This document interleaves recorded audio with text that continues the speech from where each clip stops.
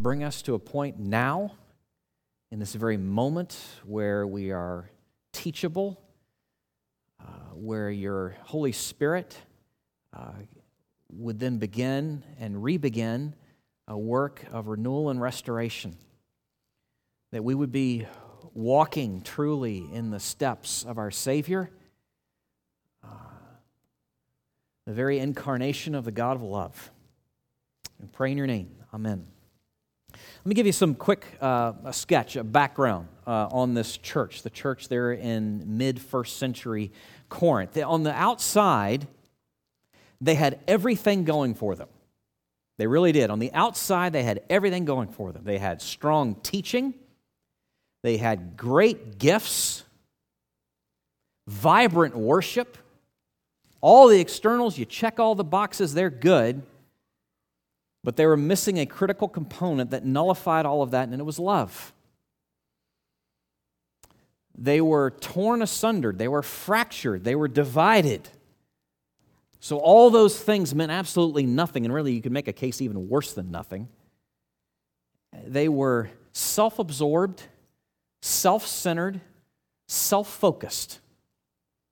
And so Paul is writing this letter that we know as 1 Corinthians. He's writing into that situation to these brothers and sisters to try and right the ship, to try and help them work out and work through this hot mess of things that they had made. And it is no stretch to say that this is a letter that is still needed today. The human heart is not changed, not in the least. And we as believers in Jesus, as followers of Jesus, His disciples, still struggle with being self-absorbed and self-centered and self-focused. Every one of us. And our relationships bear that out. In the community, in the kitchen, over coffee, in the church. The evidence is plain. We need to be shown the way. And the Lord, in His love for us, is in fact doing that. And giving us this letter and giving us these words here. It's interesting the way Paul puts it right there at the very end of chapter 12. That's why I wanted to begin there, because it sets the tone for everything that comes in what we call chapter 13. This more excellent way. And it's an interesting pileup of words that Paul is putting here. It's not meant to be like a comparison, like here's a way, and here's a way, and here's a way, and this just happens to be the one that rises to the top. That's not what he really means there. It's not so much a comparison as it's an exalted sense of what he's trying to convey when he uses that language. He's saying this is a way that is beyond measure, is really what he's saying. This way that he is describing there as he moves into what we call chapter 13. God has shown us, in that sense, a more excellent way, and one in which we must learn to walk. God has shown us this most excellent way, incomparable, beyond measure, one in which we must learn to walk. Now, there's 4 points here we're going to go through over the next few minutes. If you've got your outline there, you can see it's exactly where I'm going. Alliteration, to help us remember, 4 P's, okay? We're going to try and dive into and explore together for the next few minutes. First, the priority of love, why it's important. Second, the path of love, what it looks like. Third, the pattern of love, the one model and example that we have. And then fourth, the power to love. How can we do it? How can we possibly do this? Okay? So those 4 things, the priority and the path, the pattern, and the power. So first, the priority of love. Why should we do this? Why is it a big deal? Why bother? Tina Turner, what's love got to do with it? Sorry, little. 1 Corinthians 13, verses 1 to 3. If I speak in the tongues of men and of angels, but have not love, I am a noisy gong or a clanging cymbal. And if I have prophetic powers and understand all mysteries and all knowledge, and if I have all faith so as to remove mountains, but have not love, I am nothing. If I give away all I have, if I deliver up my body to be burned, but have not love, I gain nothing. Let's just stop there. So why is this such a big deal? Well, Paul puts it out very clearly in front of us. He's making clear the priority, the absolute priority, the importance of love, and how it has to be first. And without it, it doesn't matter. It's like your basic mathematical equation. It doesn't matter how much you have on one side of the equation. If you put times 0, what are you left with? That's what Paul's doing here, okay? That's what he's doing here. It's so vital we understand. So regarding speech, the priority of love over speech. Now the Corinthians in that culture, in that time, they were all over eloquent public speakers. These were the celebrities. These were the superstars, the rock stars of the day. Coupled with that, you've got the divisions within the Corinthian church, such that they're squabbling over, what are the most visible and the greatest, the coolest of the gifts. And so it's feeding, you see how these two things are feeding into one another in that context. And Paul is saying it doesn't matter. None of this matters. It is absolutely nothing. Nothing if you do not come at this with love. In fact, he says it's worse than nothing. It's a sense in which he's saying you yourself become hollowed out. It's a terrifying thought. You become, it's not just your efforts, your work is nothing, you become nothing. It's just a horrific image here. So the priority of love over speech, over knowledge, it doesn't matter how much you know of God's plans, of God's purposes in the past, the present, or the future. It doesn't matter. The knowledge in and of itself can never be the goal. It has to serve a greater goal, a greater end of love. If your pursuit of knowledge and understanding is driven as that's your end, no, it's worse than nothing. Love has to take the priority. Faith, perhaps you have tremendous trust and reliance and your sense of what it means to lean into God with all that you are in the worst, the hardest of circumstances and difficulties. It doesn't matter. It's pointless, ultimately, without love. What about sacrifice? You may give and give and give past the point, way past the point of comfort into discomfort. You may sacrifice. The language he uses here, you may give your body to be burned. I mean, we're talking about on the stake, on the pyre, burned. He's not speaking metaphorically here. You may be martyred, for your faith. Even that kind of sacrifice is absolutely nothing if it's not motivated, if it's not generated, if it's not driven out of love for God and love for one another. Without love, it's worse than the impact, the effect of what you're trying to do is less. No, it's not. It's nullified and worse without love. In fact, the image that Paul uses here is you are a gong or just a clanging cymbal, meaning, yes, you may make a little bit of noise, you may get a little bit of attention, and then what happens? Silence. It's nothing. It's nothing. So, again, love has to be the reason. Love has to be the impelling force. It has to be the motivation behind any and everything that we do. So just bringing this down to the ground where we are, think with me, just in your own assessment of your life, what is the most important thing you do? What's the most important service that you offer to other people? It might be you're a volunteer for some agency within the community.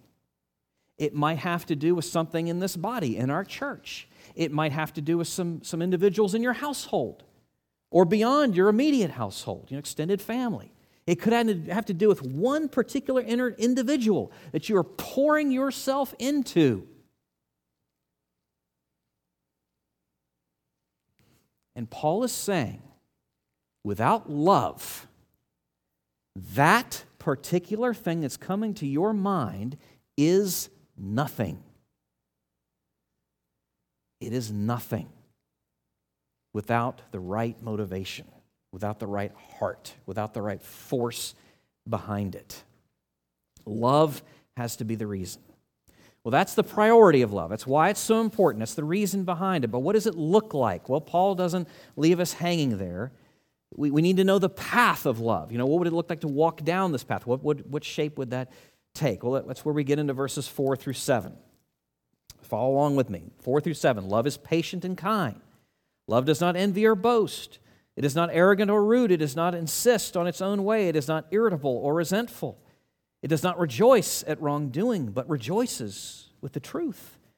Love bears all things, believes all things, hopes all things, endures all things. Now, this is not, you can see this very clear, this is not a definition of love. This is a description of love. This is what it looks like. Okay? This is what it looks like. This is how it manifests itself externally. This is how you can know. This is evidence of love's presence. Now, you can come at this, there's 3 different angles that Paul takes here, okay? He explains this positively, negatively, and then comprehensively, okay? So first, let's go positively. Here's what it's like, okay? He says it's patient. It keeps doing good. It perseveres even in the face of difficulties. It's patient. It's kind. It responds with compassion to those who cause pain. It returns good for evil. It's what it looks, as positively speaking, is what it looks like. Negatively speaking, here's what it doesn't look like. Coming out, turning the jewel now at this point, trying to come at it from another angle. He says, love is not envious. It delights in the good fortunes of others. It knows nothing of selfish jealousy. It's not boastful. It doesn't puff itself up. It's not arrogant. It's humble, rather. It's not rude. It does not behave indecently or in a disgraceful manner. It inspires the people around you to do and be good and honorable. It does not insist on its own way. It does not focus on itself, but on the needs of the other people. It's not irritable. It's not quick-tempered. It's not easily provoked to anger. It's not resentful. Love does not keep count of wrongs, but rather rejoices, delights in an opportunity to just let them go, to just write them off. It does not rejoice in wrongdoing. It grieves over the news. Someone has fallen into sin. Prays for restoration. It rejoices in truth, deeply longing for what is good. Okay, that's the second turn. So you have the negative way it expresses itself. Positively, here's what it looks like. Negatively, here's what it doesn't look like. And then comprehensively, universally, here he makes some broad, big statements here. It bears all things. Love forbears, puts up with, I can put it that way, the annoyances that other people bring into your life and the troubles that they cause. Love believes all things. It readily accepts what others say without assuming the worst. Love hopes all things, yearning for, looking for the very best in the life of another person. Love endures all things, sustains the assaults, even those that bring suffering and persecution. Again, this is not meant to be a definition of love, but rather a description of love and its beautiful fruits. These are its signs, you could put it that way. Now, with love, there are attitudes of the heart. The emotions are in play here. You can't get away from that. Don't fall into the heart heresy that some Christians want you to believe, which is just completely untrue and a cop-out. To say, something goes like this. Maybe you've heard it this way, and I hope you've never said it. I just have to love you. I don't have to like you. You can't build that case off 1 Corinthians 13. That's a heresy. That's a cop-out. The emotions, the affections are engaged here. There's no such thing Christian stoicism is an oxymoron. That's not what Paul is calling for here at all. The emotions are involved. There's verbs. Yes, there are verbs here. I get that. And this is predominantly about movement towards another person, but the whole person is involved. Love entails sacrificial self-giving that seeks the highest, greatest good for another person, even if it costs, no matter what it costs.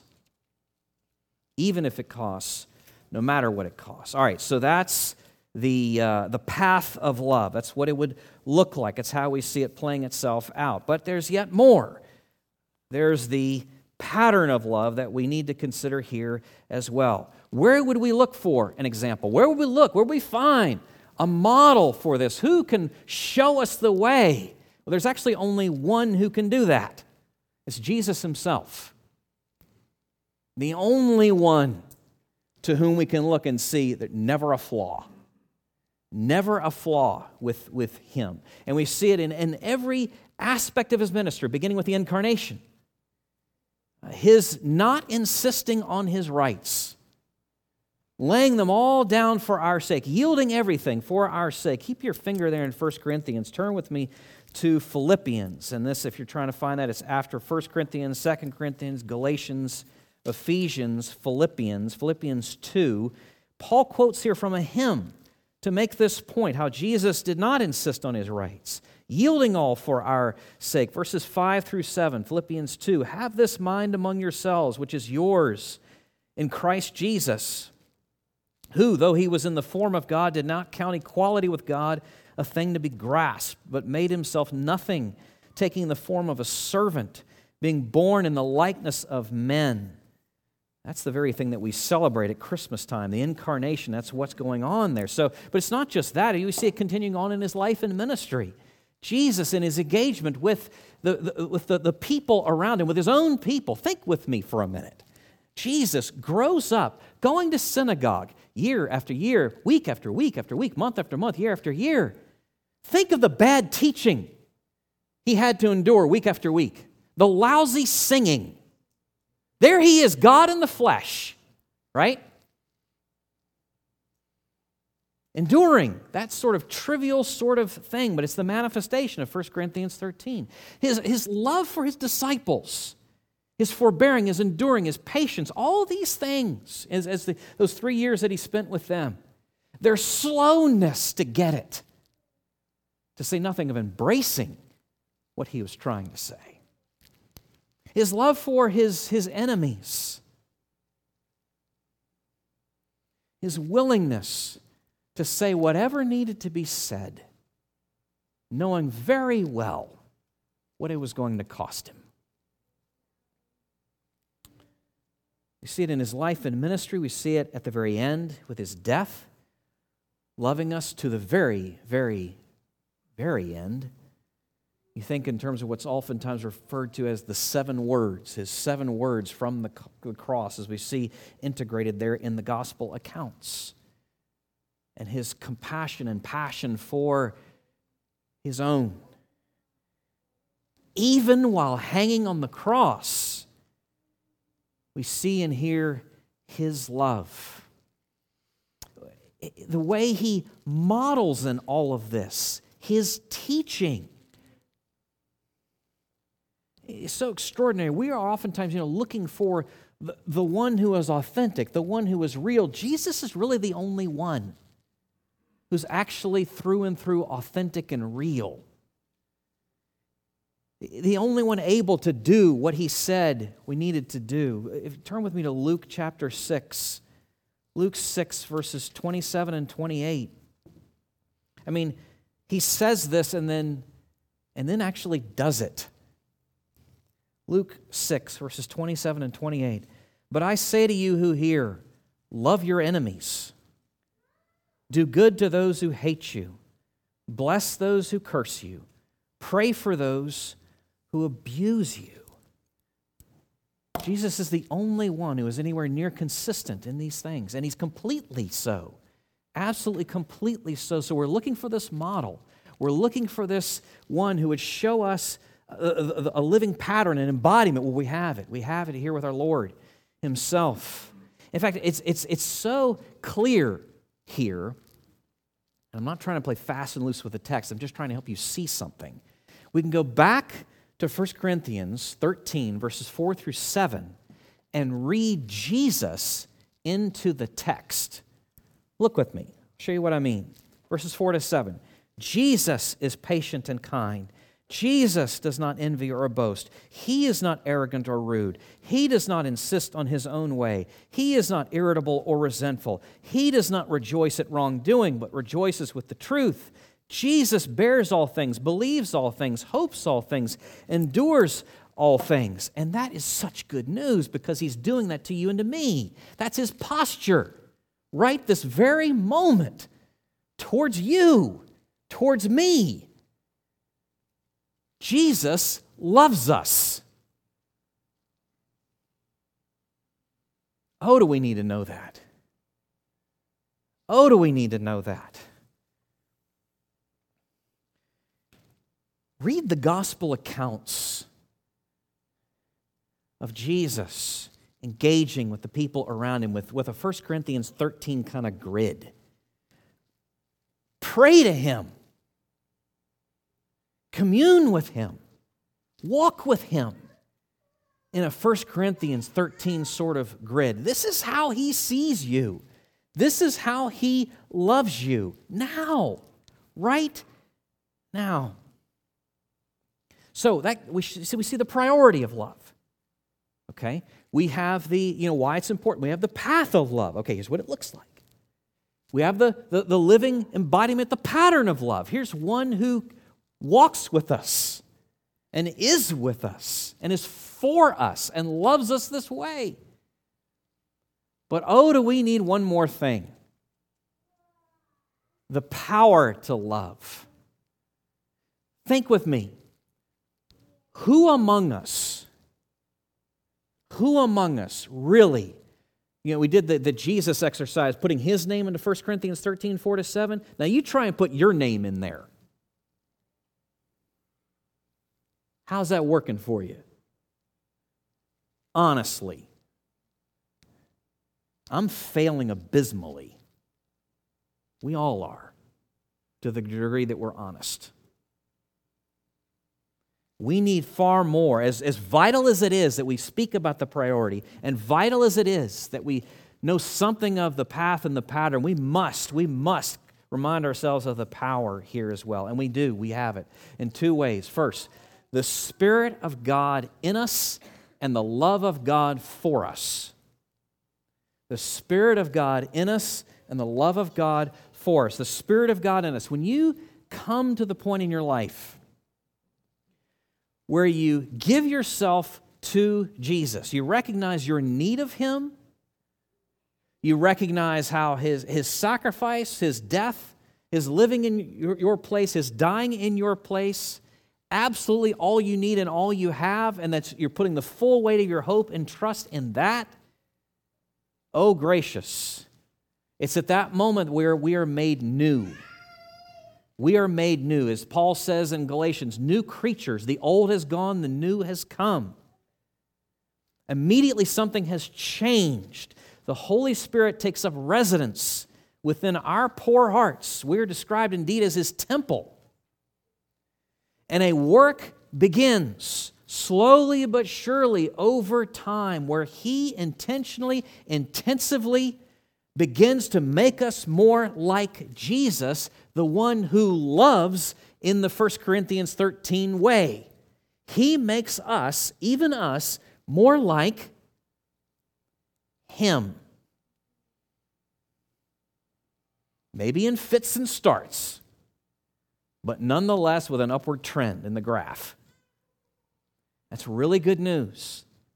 And that's the only good news that we have when we're looking for something, encouragement to find, oh my goodness, I don't know how to do this, I don't know I can. Well, we have the power, the Spirit of Jesus living within us. And one of the things that really we could probably say the chief thing that He takes and uses to free us, to enable us to love, is that as we grow in our understanding of the love of God for us, It really is a proportional thing going on in our lives. To the degree that we understand that how God loves us, we are then freed and empowered and emboldened to love one another.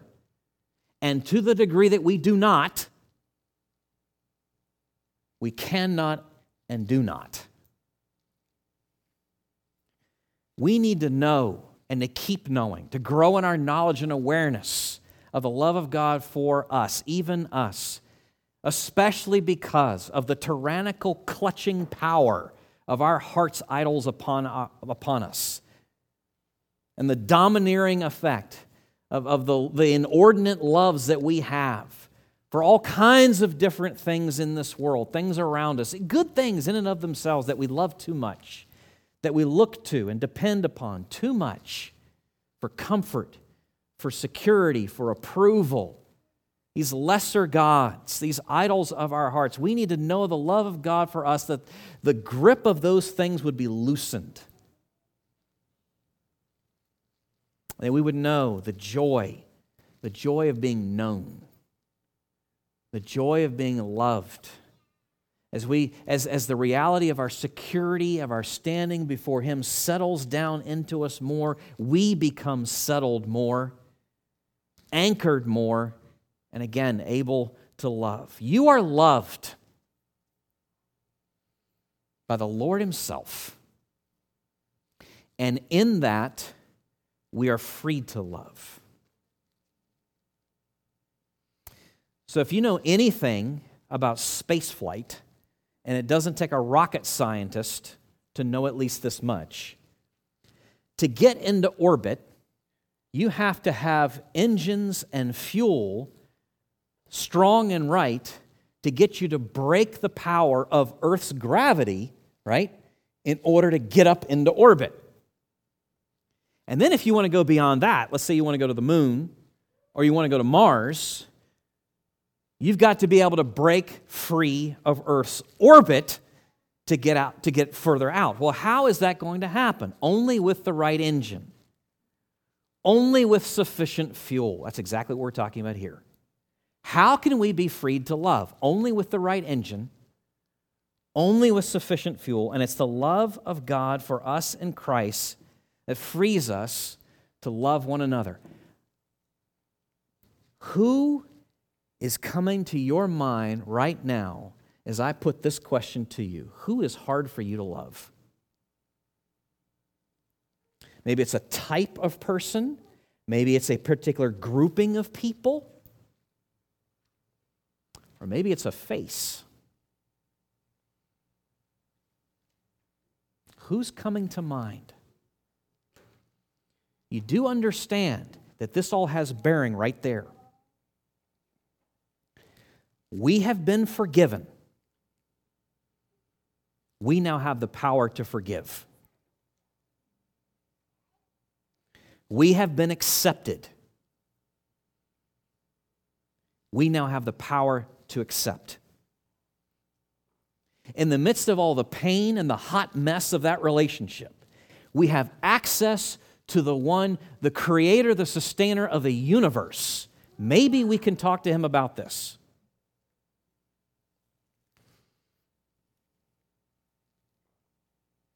And when all feels lost, we have hope.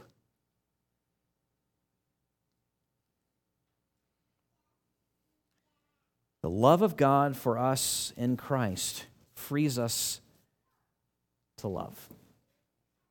Paul's showing us here that, again, back to the very end of verse 12, or chapter 12, a more excellent way, a surpassing way, a beyond measure way, a greater way.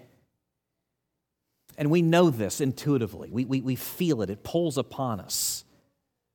We long for this. We were made for this. But it does beg a question. How can this take root? How can this go a little bit further, just ending, kind of bridging from what I was just saying, but by now ending. How can this take root? How can it flourish? How can love take root? How can love flourish in our lives? Well, the question actually points us to the answer, because the way towards flourishing is for it to take root. It will not do. A surface treatment will not do. Something deeper, a deeper work has to take place in our lives for love to flourish in our lives. I read Jane Austen's Pride and Prejudice recently. I know, I'm getting the shout-outs now. Stunned look from others, I'm sure. But, one of the interesting things, many interesting things in there, in Austen's work, is, first off, just in case you need to know, there's a set of sisters, the Bennet sisters. And each one is so very different, and Austen is very intentional about pointing that out to the reader. And I'm not trying to be unkind, but this is just the way she describes one of the sisters as being the most unattractive of the four. According to, again, Austen as the narrator, and her name is Mary. If you've seen the films, and particularly the A&E version, the longer version, it really comes out here quite clearly, certainly in the work. The thing with Mary is she's the most religious of the four. She's always lecturing her sisters as to their Christian duty and their moral calling. Always keeping that in front of everybody in case they've forgotten. At one point, Austen, as the narrator, says this about Mary. Mary, in consequence of being the only plain one in the family, worked hard for knowledge and accomplishments of which she was impatient for display. It gave her a pedantic air in a conceited manner. Her religiosity was about her. It was all about her. And it didn't go deep. It didn't go deep at all. It was a surface treatment. And because of that, it just made her harder to live with. Well, where does that leave us? For love to take root and for love therein to flourish, it is never, ever, ever about the works that we do, but about the one that we have met.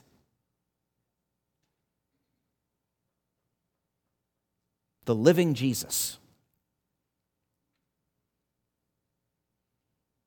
The living Jesus. The God of love. God in the flesh. You see in time the impact of knowing Jesus upon the disciples. You see it all through the history of the church. And a few of us in this room could even speak to it. The transformative effect of knowing Jesus, and perhaps even more so being known by Jesus. If you want to grow in love, go to Him. There's nothing more to say, truly. If you want to grow in love, you must go to Him. And it'll change you. He will change you.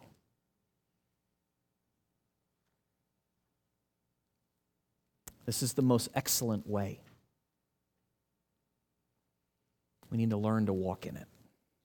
Can we pray?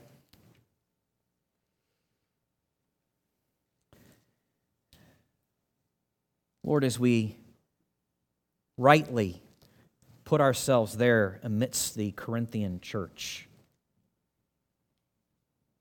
a divided, fractured, feuding, quick to take sides group of people, we humbly acknowledge that we really are doing a disservice to just speak of them.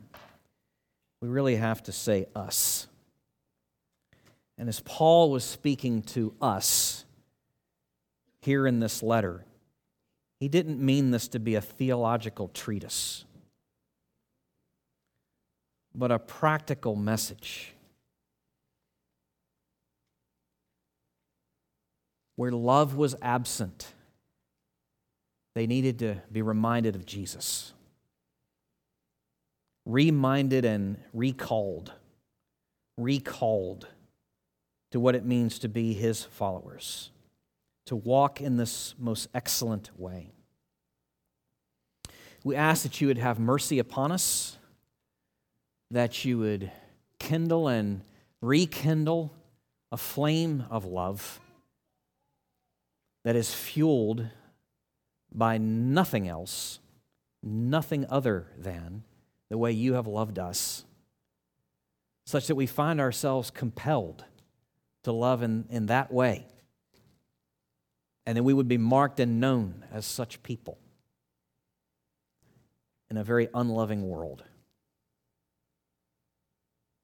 May you get the glory. May eyes be turned towards you. We pray in your name. Amen.